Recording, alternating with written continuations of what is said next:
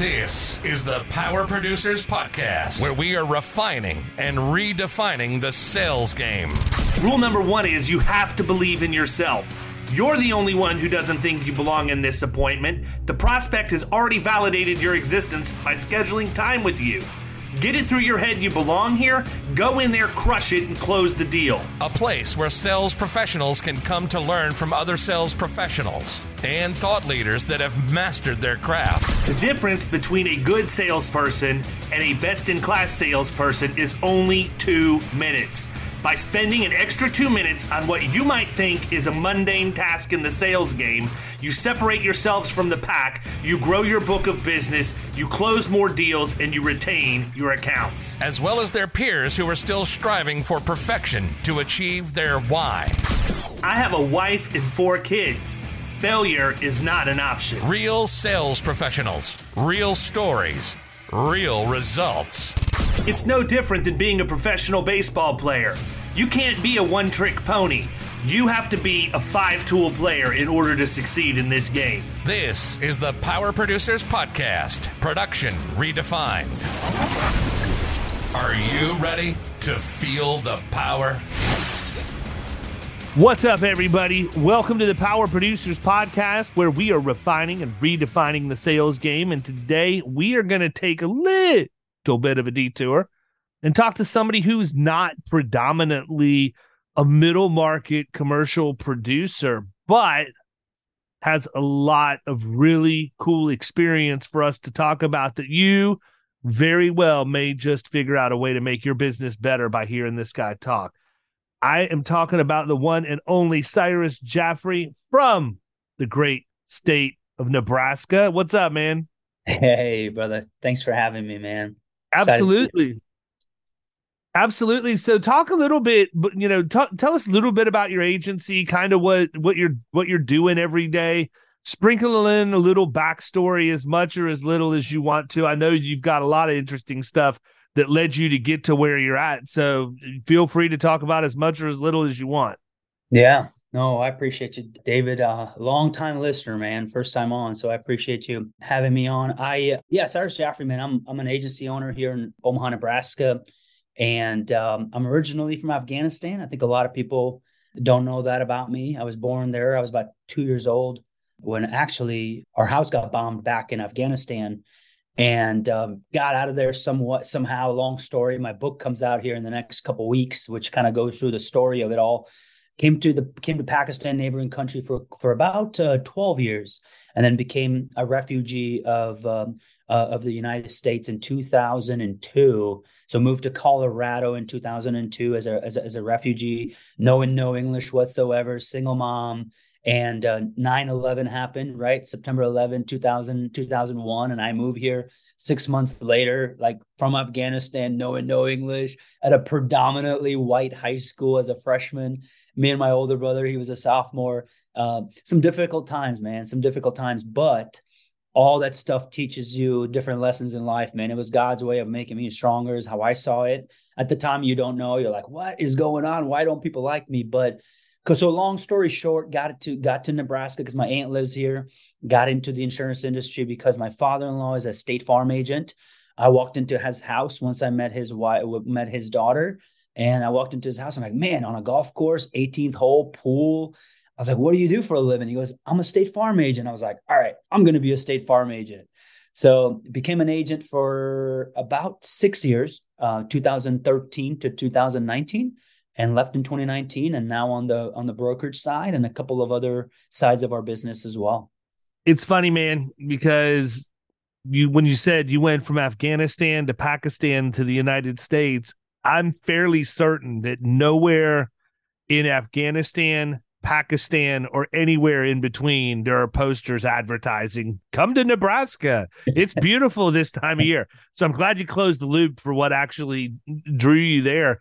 And I mean, I'm thinking a couple of things on this, man. Number one, I don't know that I have ever talked to somebody from Nebraska in my circles of talking to people from all over the place that they haven't been like the nicest freaking person I've ever met in my life, man. Like, I don't even know what road rage would look like in Nebraska or if it even exists, because seriously, all my agent friends from there are just the nicest people you would ever meet. You could only imagine what it would be like, having people like that as neighbors, especially when you live where I live. I remember when I moved back to Tampa from Birmingham, it took me all of about 2 minutes to figure out that when you put your blinker on, that meant that the person in the other lane was not going to slow down and let you over. They were going to speed up. So I had to master the fake move where I faked over once and let them bounce back off, and then I'd cut them off with no blinker. They force you to be a bad driver down here, Cyrus. I don't know what to tell you, but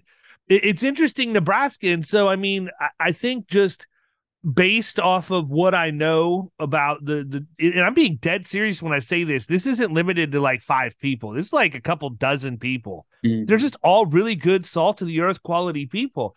Probably not the worst place for you to land, to be honest with you. Different than what you were accustomed to, but I think for as welcoming as in just generally nice as what the people have been that I've met, I can't imagine it was horrible. I mean, there's no place is going to be easy to move when you're a freshman in high school. I'm sorry, that place doesn't exist. I mean, and I talk about this all the time.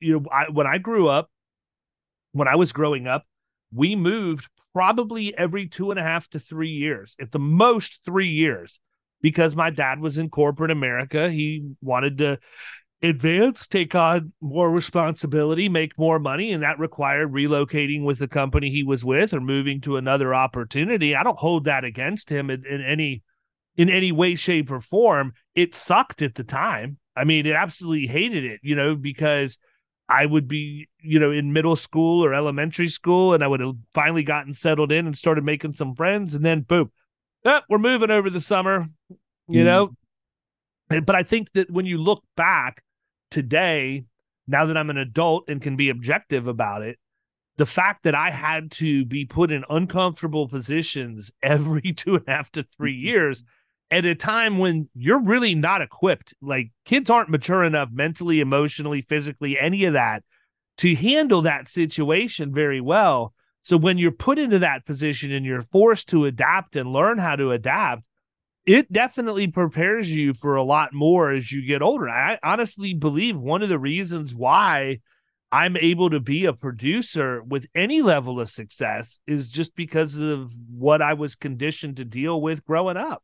Oh, I would agree, man. I would agree. I think a lot of people that come from those backgrounds are really good at sales, because they just find a way to kind of figure it out. They've dealt with so much adversity, and you kind of become a better version of yourself, I guess, going through all that stuff, where other people are, just complaining about this or that and all this stuff. We're like, we've kind of dealt with it all.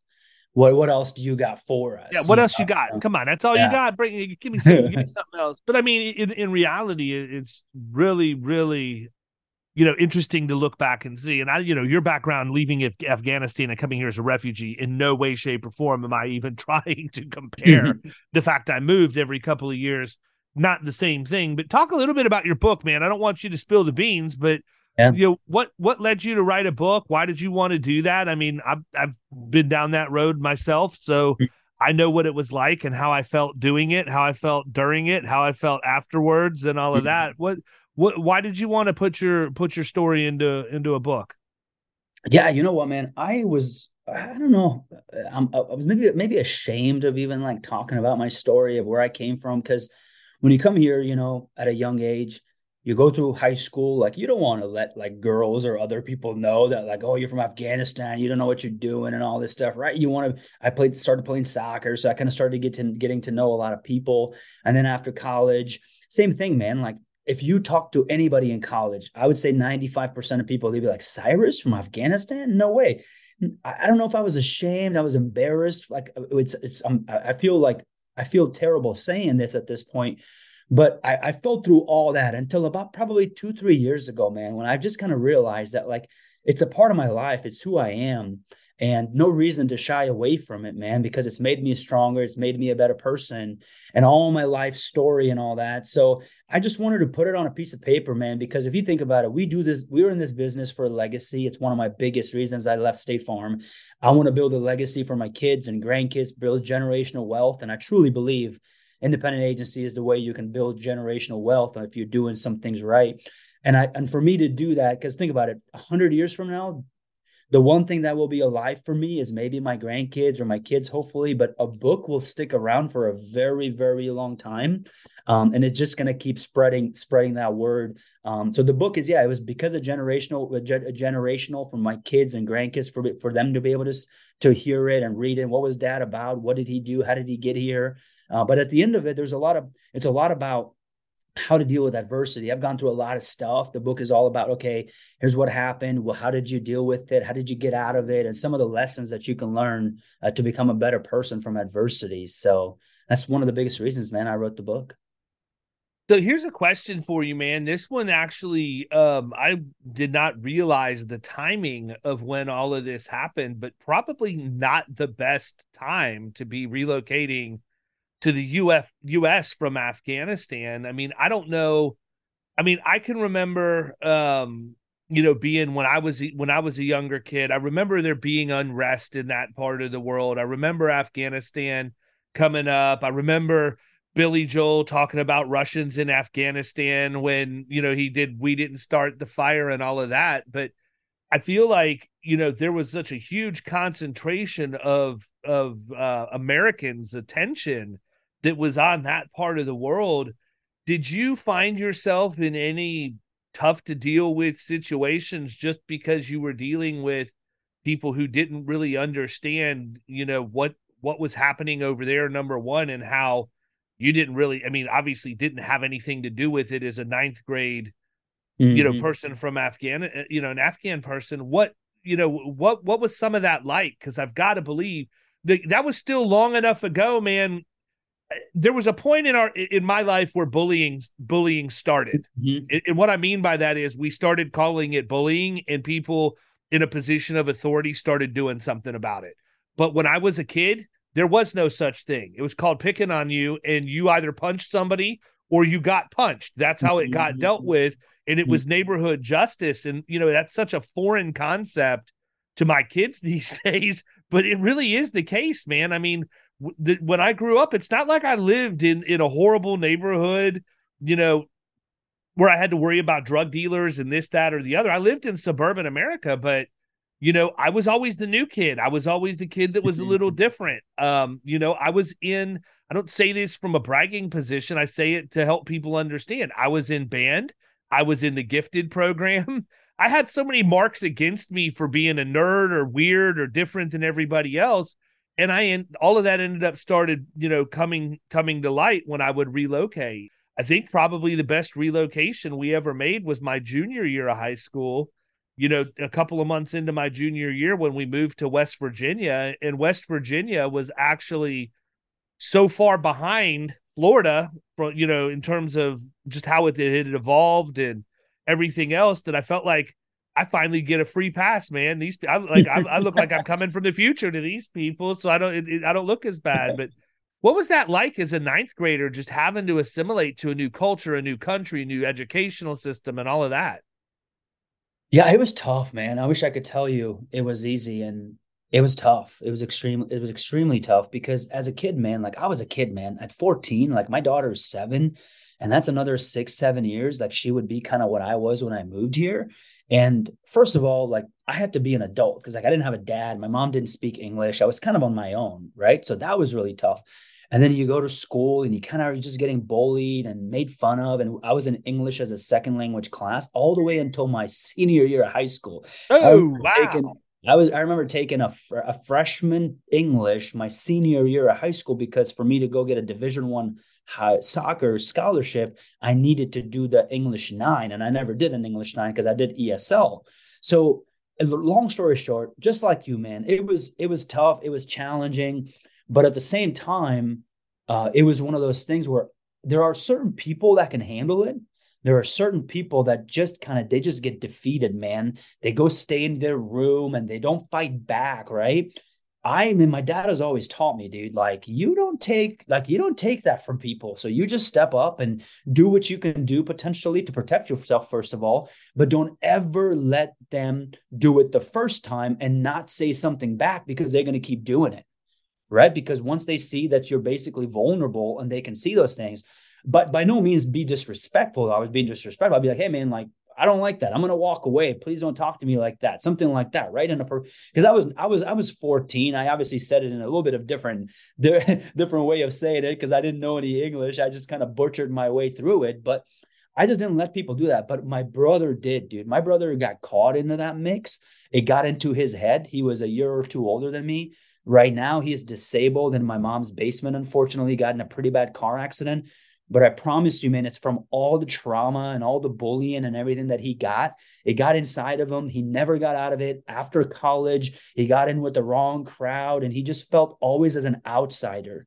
And when you feel as an outsider, you always want to defend yourself, and you're seeing it as like the world is against you.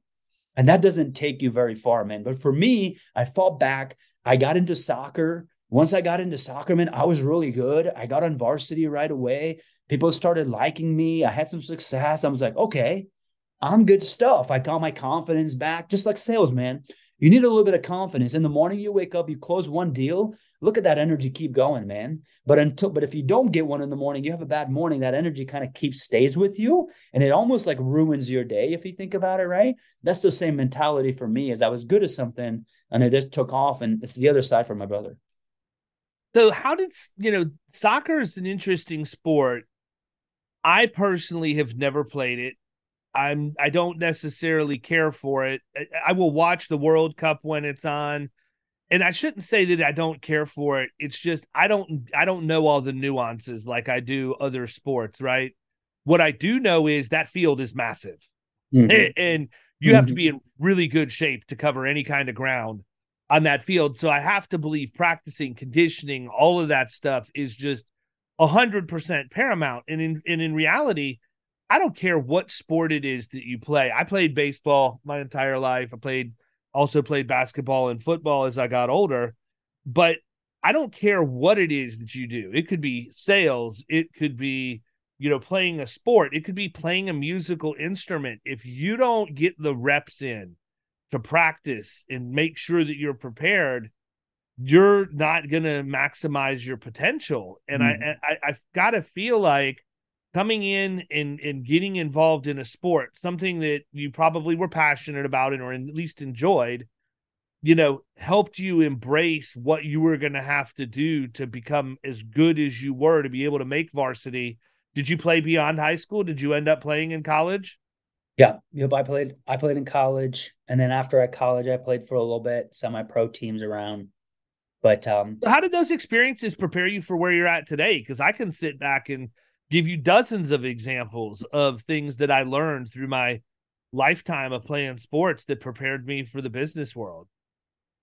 Dude, sports is honestly, I want my kids to play sports, not because I want them to get a scholarship like every other parent. I want them to play sports because it teaches you life lessons, man, that is extremely difficult to learn by yourself or in a different place. So for me, it was, dude, we were dealing with adversity almost like in practice and during games. Like every day you run into adversity. What are you going to do? You're going to quit, or are you going to keep grinding through it? Like in college, man, waking up at 5 a.m. 2 or 3 times during the day to get ready for the season. You have these 2-a-days, these 3-a-days, conditioning and sprints and all this stuff that you have to deal with, man. It just teaches you life lessons that, hey, giving up is not an option. And that kind of is one of the biggest lessons for me. And the teamwork, right? The teamwork is another piece of it. You learn how to talk to people. You learn how to relate with people. You learn to basically see success in people's success, which is a huge lesson for you, because other people score goals if you're on defense or back goalie or whatever, but you win as a team in soccer, right? Like one person scores a goal, but you as a team win. So that concept of it, we take that into work right now, man. Like we have a team goal and an individual goal. One of those have to be hit. So whether you want to help the team or you want to go by yourself, potentially you're helping the team in one shape or form. So dealing with adversity, man, doing the teamwork stuff. And then on top of it, Once you become a captain, then you kind of learn how to be a leader, right? It's one of the biggest reasons, man, I am who I am in our organization. And some of the skills that I have today is from soccer, because I was a captain in high school. I was a captain during my club side. I was a captain in college. When you're a captain of like 22, 23 different people that are your age almost, but you have to basically lead them into, we call it a war, right on the field. It's pretty cool, man. You learn a lot of different leadership lessons. So I would say those three things are extremely crucial for me, and I hope my kids get into it for those reasons as well. That's a pretty hard thing to do when you're younger. I feel like leading people your own age is something you have to work at. You have to hone that craft. It's different now. I think that it's easy for me to be able to at least have some entry level respect from people, because I've been in the industry for 20 years. I've had some level of success that's outwardly visible to a certain degree. So it makes it relatively easy I shouldn't say easy, but I feel like there aren't as many barriers to go in and begin to have some influence or teach people things that I want them to do, processes or whatever else, because it's assumed that I know what I'm doing. When you're that young, that you don't have enough life experience for those assumptions to be valid. And it's really, really tough. And so, I look back at when I was the captain of anything, it was usually because I was just the one who had the guts to step up and say, no, that's not the right way to do it. It needs to be done this way, and here's why. And over time, you'll start winning people over. But that's interesting. I hadn't really thought about leadership at that age for a little while now, and to think through where I was, and I was in an odd situation anyhow in school, because I started school early. I graduated high school at 17. I didn't turn 18 to partway through my freshman year of college because of how the birthday deadline hit. And that was, one of the things Malcolm Gladwell talks about, I think it was in Outliers, was why hockey players that were born in March are so much better than everybody else. It worked against me, man, because when I graduated high school, I was 6'2", 190. When I was done with my freshman year of college, I was 6'4", 225. I wish I had the extra height and the extra weight my senior year of high school, because it would have changed how I would have come out, and maybe the decision I would have made to go play in the minors as opposed to going to college, which is what I ended up doing. So it's interesting to sit back and see, because I feel like so many times we can look back and it unlocks the key to kind of how you got to where you're at. Sometimes we can look back, like a lot of people will say, aren't you upset you didn't go play pro ball if you had the opportunity? No, because if I say yes to that, then I don't have my wife, I don't have my kids, I don't have my agency. And those are the things that are important to me at this point. Was baseball important? Yeah, it was, but I kind of always knew that I wasn't ever going to be, Hall of Fame material. I was going to play until it was time for me not to play anymore, and then I needed to be ready to do something else. I feel like it equipped me to do a lot of that stuff. It set me up. It taught me how to practice. It taught me what happens if you don't practice. I learned the definition of cardio my freshman year of college. When I show up for the first week of fall practice, and I walk into the gym and I've got my bat bag and everything on my shoulder, and coach says, son, all you need is a pair of running shoes. You're running steps for the next 3 hours in the Coliseum. Come in and check in with me before you go home. And that's what we did, man. I was a pitcher. His theory was strengthen your legs first, because that's what's going to get you through the game. So for several months, all I did was run up and down stairs for hours on end while people were in the cage, or until it was my turn to pitch. But it's funny to look back, because I don't know that I don't know that I have a single regret for anything that's happened to me or anything that I've done, because everything that I've done collectively has gotten me to where I'm at. And I'm in a really good place in my mind. I'm really happy with where I am. Yeah, I think God's got a plan, man. He puts you into different situations because he wants you to go a certain way. I don't know if you believe in. I grew up in the Southern Baptist Church, man. Trust me. I was in church every Sunday, every Wednesday, every Sunday night. And if they could have found 3 more times, I'd have been there then too. you would have been there. So it is. I mean, I was going to go to Stanford. I got a full ride to go to Stanford and play soccer. And for the longest time, I thought, man, like, I wish I did. I would have been a different person, better player. Obviously, when you're around better players, you're just going to be a better person, right? For whatever sport you're playing, in the business, all that stuff. But I'm like, man, if that was the case, man, yeah, you're right, man. I wouldn't have met my wife. Maybe I stayed in California. I wouldn't have the kids. Wouldn't be in insurance. I'd be in banking, which is what I wanted to do. Like, all that stuff would have completely gone a different direction. And it's just God's way of saying, man, this is where we need you. This is where you can make an impact in this world. And this is where we want you. And man, I'm glad to be here for sure. So do you think that there's been anything, and this is something that I'm unfortunately not privy to knowing because I'm the exact demographic that dominates the insurance industry. Mm-hmm. I know that. I am the middle-aged white male that owns the majority of the agencies out there. But looking at your ethnicity and your heritage and the circumstances that brought you to the U.S., is there anything there that has made it more difficult for you in the insurance industry? Are there biases or prejudices that I'm not going to see because of my race and my nationality and all of that you've had to endure? What has that looked like? Man, I remember walking into. And obviously, I don't want you losing any carrier contracts or anything. So choose your words wisely. But I think it's something that in light of recent circumstances online, that conversation's out there now and it needs to happen. 100%. So I've already lost this contract. So don't worry. I walk into my office. It's my first day as a State Farm agent. I walk in, 5 of my clients are sitting there and they come in like, hey, what's your name? I said, Cyrus Jaffery. And I have this thing that's from it's like a Bible thing or whatever. It's called Quran from my country on my desk, right? And he's like, what is that? I'm like, oh, that's Quran. I'm from Afghanistan. That's kind of like our Bible. He goes, whoa, okay, like we can't do business with you, man. I'm taking my business and I'm going somewhere else. We can't be doing business with you. And this is 2014. This is not far away, David. This is only 8 years ago. It would still happen today. It would. 100%. I mean, just call it what it is. It would still happen today, right? So by you saying that, I make the assumption that you're Muslim, or is there another Quran that's out there? No, I'm Muslim. But you have every right to be. That's your decision. That's the religion that you follow. 100%. Follow it. You know what I mean? I don't understand it. Just anyhow, I could go for days, but continue. Yeah. So that was my first thing in the business. I'm like, whoa, okay. So we really, and that happened every day, man. Every day that happened. It's almost to a point to where you had to hide where you're from to gain some success. And then once you have some success, then it makes it a little bit easier. So it reminded me of when I came here, right? Find some success into something. People start liking you because you're good at something.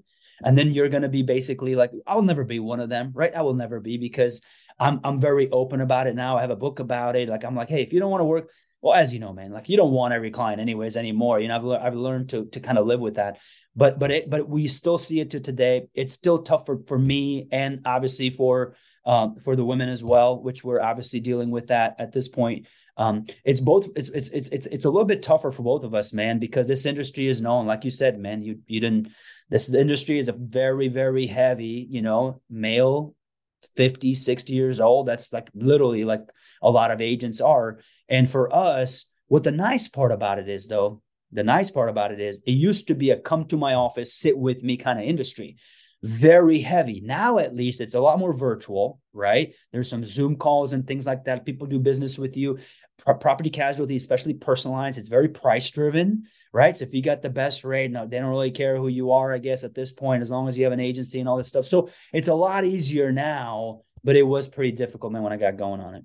Yeah, and I have to wonder, just in light of recent events with everything that's going on between Israel and Hamas right now, I feel like, and you can please correct me if I'm wrong on this, because I'm by far would have no way of knowing other than you correcting me, but I feel like when we went through 9/11, there was a massive shift in anti-Muslim thought process in the U.S. It was bad. We went back to we went way back. And I don't feel like I've heard it as verbalized as what it was. I don't feel like I've seen it as outward as what it was. And for me, I never take that as the problem has gone away. It's just repackaging itself, and it's making itself more difficult to find. So I'm wondering from your perspective, now that we're 20 some years removed, 22 years removed from 9/11, do you feel like that we've made progress in the US? I mean, I don't think we're anywhere near where we need to be, but do you feel more at peace with the fact that you're here, that you're more accepted? And do you feel like it's that way across the board, or it's because you have had some level of success and people are accepting that, not necessarily the heritage or who you are? And that was a bad question. That was a tough question, man. And I'm sorry to do it, but I think it's important that the audience hear that. And then we're going to go talk about quotamation, and we'll do easy stuff from here. No, I would say it's gotten a lot easier. It's gotten a lot easier. It really has. And I think it's because social media talks about it, right? A lot of people, social media, one of the best things it's done is got all these things come to light. They bring them up right on, so everybody talks about it, and the one thing about situations, tough situations, is there's got to be some communication. People need to talk about it. You can have your opinion. Like, I'm not saying you don't have to have your opinion by any means, but be educated when you have it. You know what I mean? At some level. Be educated, know the facts, and then you can have your opinion. Like, we understand not everyone is going to like us, man. It is what it is. We understand, to be honest with you, David, not everybody's going to like you, and that's okay. Guaranteed. I can promise you that. Yep. But disrespect is a different story, right? Like, we don't have to disrespect David. You don't have to disrespect Cyrus. You don't have to disrespect all these people. You can have your opinion, this side, that side, all that stuff. But it has gotten better, man. It has gotten better because everybody's talking about it. And I hope everybody keeps talking about it, know the facts. And I don't think it will come in my life, but at one point, man, I'm hoping we come to a place where we're all humans, man. A little bit different color. Me and you look the same, man. We're the same color, right? If we're pretty close. Yeah, seriously. So we're the same humans. It's the same thing. Everybody's doing the same thing. We all bleed red, brother.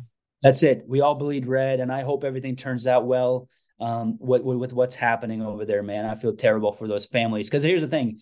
There's so many Cyruses, David, today. There's so many, my brothers, Ahmad, Bobbies, that are in other countries right now, escaping from Afghanistan, from Palestine, from all these places, man. And to have a book out there, or to maybe I could be maybe just a person that can go up there and say, listen, you're going to come here. It's going to suck, but I promise you, man, 20 years from now, maybe you'll be sitting here in an organization with 130 people and giving jobs to a lot of people in this community and doing all these great things. So I just hope there's a little bit of light I can shine with my book and my podcast and everything that I'm talking about to help those people, because there's some great people, man. Those people are hard workers. Oh, guaranteed. I mean, my virtual professionals are all Muslim and all from over in that part of the world. And I told them up front, I'm like, I'm going to give you guys a warning. I'm the type of person that if I don't know the answer to something, I'm going to ask it. So I got a lot of questions for you Muslims. I'm just kidding. But I do. I have a lot of questions about your religion. If you're okay with it, let's have a conversation. And guess what? It was no different than me sitting on a park bench, waiting on my wife to finish shopping somewhere, talking to a complete stranger about anything else in life. And we make things like that weird, man. We make it weird when we don't know, but we don't search for the answers. And if we do, most of the time we're searching for the answers somewhere on the internet, not going to a source who's close to us, right? So I think I think you're right, 100%. Those discussions need to happen, and we need to be okay with having them. You know, I would rather be able to have a conversation with someone who's different than me, with the attempt to understand their point of view, where they're coming from, how they're conditioned, than not, you know. And maybe part of that's because I'm in sales and I'm used to asking a lot of questions to find out if this is going to make sense. But I just feel like we all need to do a better job, and I'll leave it at that. So listen, you're in your agency. You guys are starting to gain some momentum. Yep. And you decided you've got an idea that's going to make you more efficient, help you with your processes. Talk a little bit about that and what led you to develop your tech that you're using, and then ultimately monetize that and get it out to other agents to make their lives easier too. Yeah, 100%. So when we started about 4 years ago, I came on this channel from obviously captive channel, State Farm, came to the independent channel. One of the first things that I noticed was, man, it's like 2 hours of work to get a personalized home and auto quote. You got to go to 6 different places, go here, and all this stuff. And it was a nightmare, coming from captive, you go to one place, you do one thing. And I would assume everybody that's coming in on this channel from captive, that's the biggest hurdle. They're like, whoa, it's kind of shocker, right? 20 different companies. You got to go to the Rater, AMS, CRM, all this stuff to log in information. So for me, that wasn't okay. We had to do 30,000 quotes in 2023 because we have some joint ventures with real estate, mortgage, credit unions, and then our own agencies as well. 12 different agencies were running inside of our organization. I was like, man, I got to hire 40 insurance agents. And David, hiring 40 insurance agents and managing them is a completely full-time job. I needed 3 people just to manage those 40 people. I said, it's either that or we got to go find a tech platform to be able to quote these policies for us, pull the data that we need. So we said, you know what? We looked everywhere. Some things exist that do some parts of it, but nothing exists that went from start to finish quoting David Carruthers, just with your first name, last name, date of birth, address, pulls all your vehicles, drivers, and all that information, house information, takes it to the carrier's website, and it makes it look really, really pretty as well, because UI is extremely important, because first impression is obviously very, very important to the consumer and to us. So we hired a technology team internally here in Omaha, and we hired a designer. They both sat here for about 6 to 8 months with our staff, and they went through it. Okay, what do we do here? How do we plug it in here? What does this kind of look like? Why'd you ask this question? Why'd you ask that question? And we wanted to do that because everybody that's building tech these days are tech people. They come from outside the industry, or they have a lot of money, and they're like, hey, insurance is making a lot of money. Let's go build it. But they don't know what the deep root of the problem is. Why do you got to ask this question? Why do you ask the coverage question? Why do you got to put a UM in New Mexico? Like, what does that mean? Why is there a click there, right? Like, they don't understand that there's rules and regulations and all these things to make an agent's life easier. So that's where we come in, man. So we say, we're going to build this product. We built it for ourselves. It saves us about an hour and a half of just data entry and all this stuff. It's on our website. People can get quotes online in literally 60 seconds. It makes it really easy. The flow of leads from the consumer coming to us is extremely easy. The problem is a lot of Gen Zs and millennials, David, they don't want to wait for a call, give you VIN numbers, give you all the information. They don't know the house they bought, to be honest with you. They don't know the square footage and the bathrooms and the bedrooms and how tall their ceiling is. Like, they don't know any of that information. And it's pointless for us to keep asking these questions because you're not building a relationship, right? PNC, man, it's pretty cut and dry, man. You beat them on price most of the times, and then we build a relationship, because at the end of the day, it's hard for us a lot of times to build a relationship when they're shopping around and you got 20 minutes with them. How are you going to build a relationship? It's not like commercial, right? So we said, we got to build something to pull all that data so it gives them 20 minutes to build a relationship with the consumer. Once we find them the deal, we close it, then we start building the relationship. So that's why Quotamation came about. All of our friends called us, said, dude, it looks great on your website. You can get a quote really in 60 seconds. You can send it to the lenders. They could do it. Real estate agents can send you referrals now. Can we do it as well? And we said, well, maybe we can white label the product. And then we went on to work on the white labeling part of it. And now it's white labeled. So anybody can, pretty much any agency that has right now a comparative rater connection with Easy Links. And we just had a conversation with PL Rater, which is Vertifor, on Thursday, to hopefully get their API. So we just connect right into your rater. We become your rater. It looks really nice. It's on your website. And I think it's going to save everybody, man, about an hour and a half per quote is what we have seen them save time for. I watched you do it, man. I watched you demo it. It's as slick as it could possibly get. Let me ask you this before we get too far away from that. How do people learn more about that? Where do they go to see what you've built?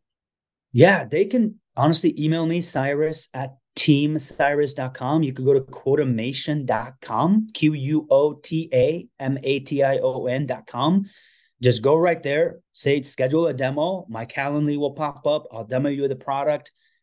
It's honestly, we did it to help the agency channel. And I hope that a lot of agencies could use this product.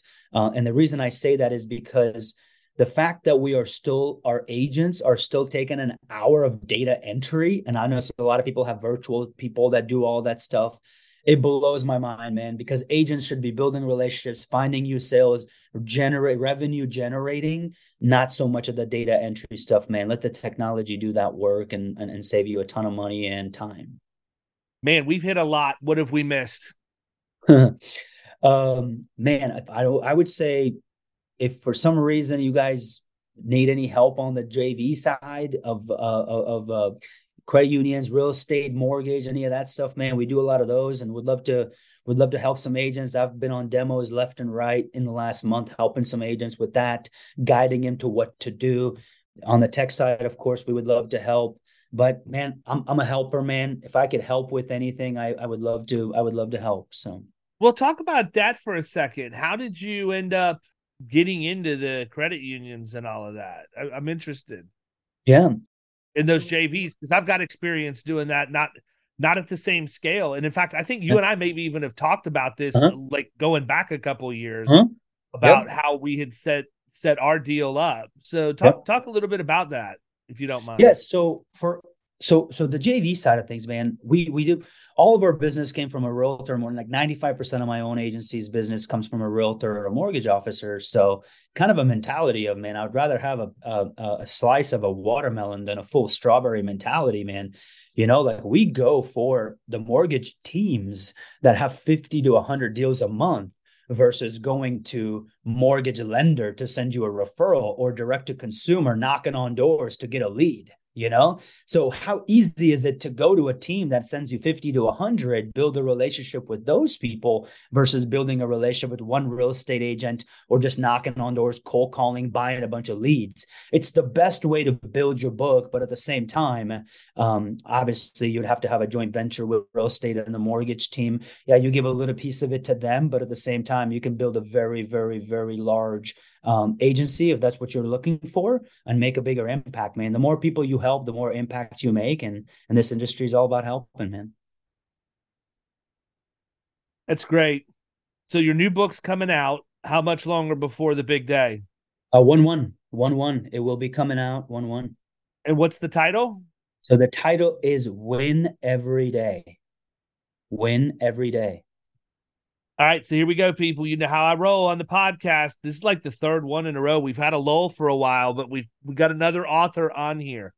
For the first 12 people, I do a dozen every time. For the first 12 people that follow my directions, this is the important part because I got to have you do it this way. It's the only way I can make this happen on my end because I physically do the address labels myself, and I don't want to have to do any more work. I will send you a free copy of Cyrus's book, Win Every Day. Here's what I need you to do. You need to email me at david@killingcommercial.com. Pay attention, not Florida Risk Partners, Killing Commercial. That email inbox has much less velocity. david@killingcommercial.com. In the subject line, Win Every Day. And in the body, your name and your address. To not tell you how many people send me emails and you get it to the right email address and you get the subject line right, but I have no clue who you are or where I'm sending this thing. Give me your name and your address in there.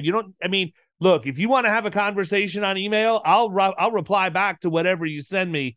But if you want a book, make sure you follow those directions. Cyrus, I appreciate you coming on, man. Your story, is inspiring. I love seeing what you're doing in the industry. You and I could not be any more different as far as what we're going after, but much respect to everything that you've got going on and how you've built it.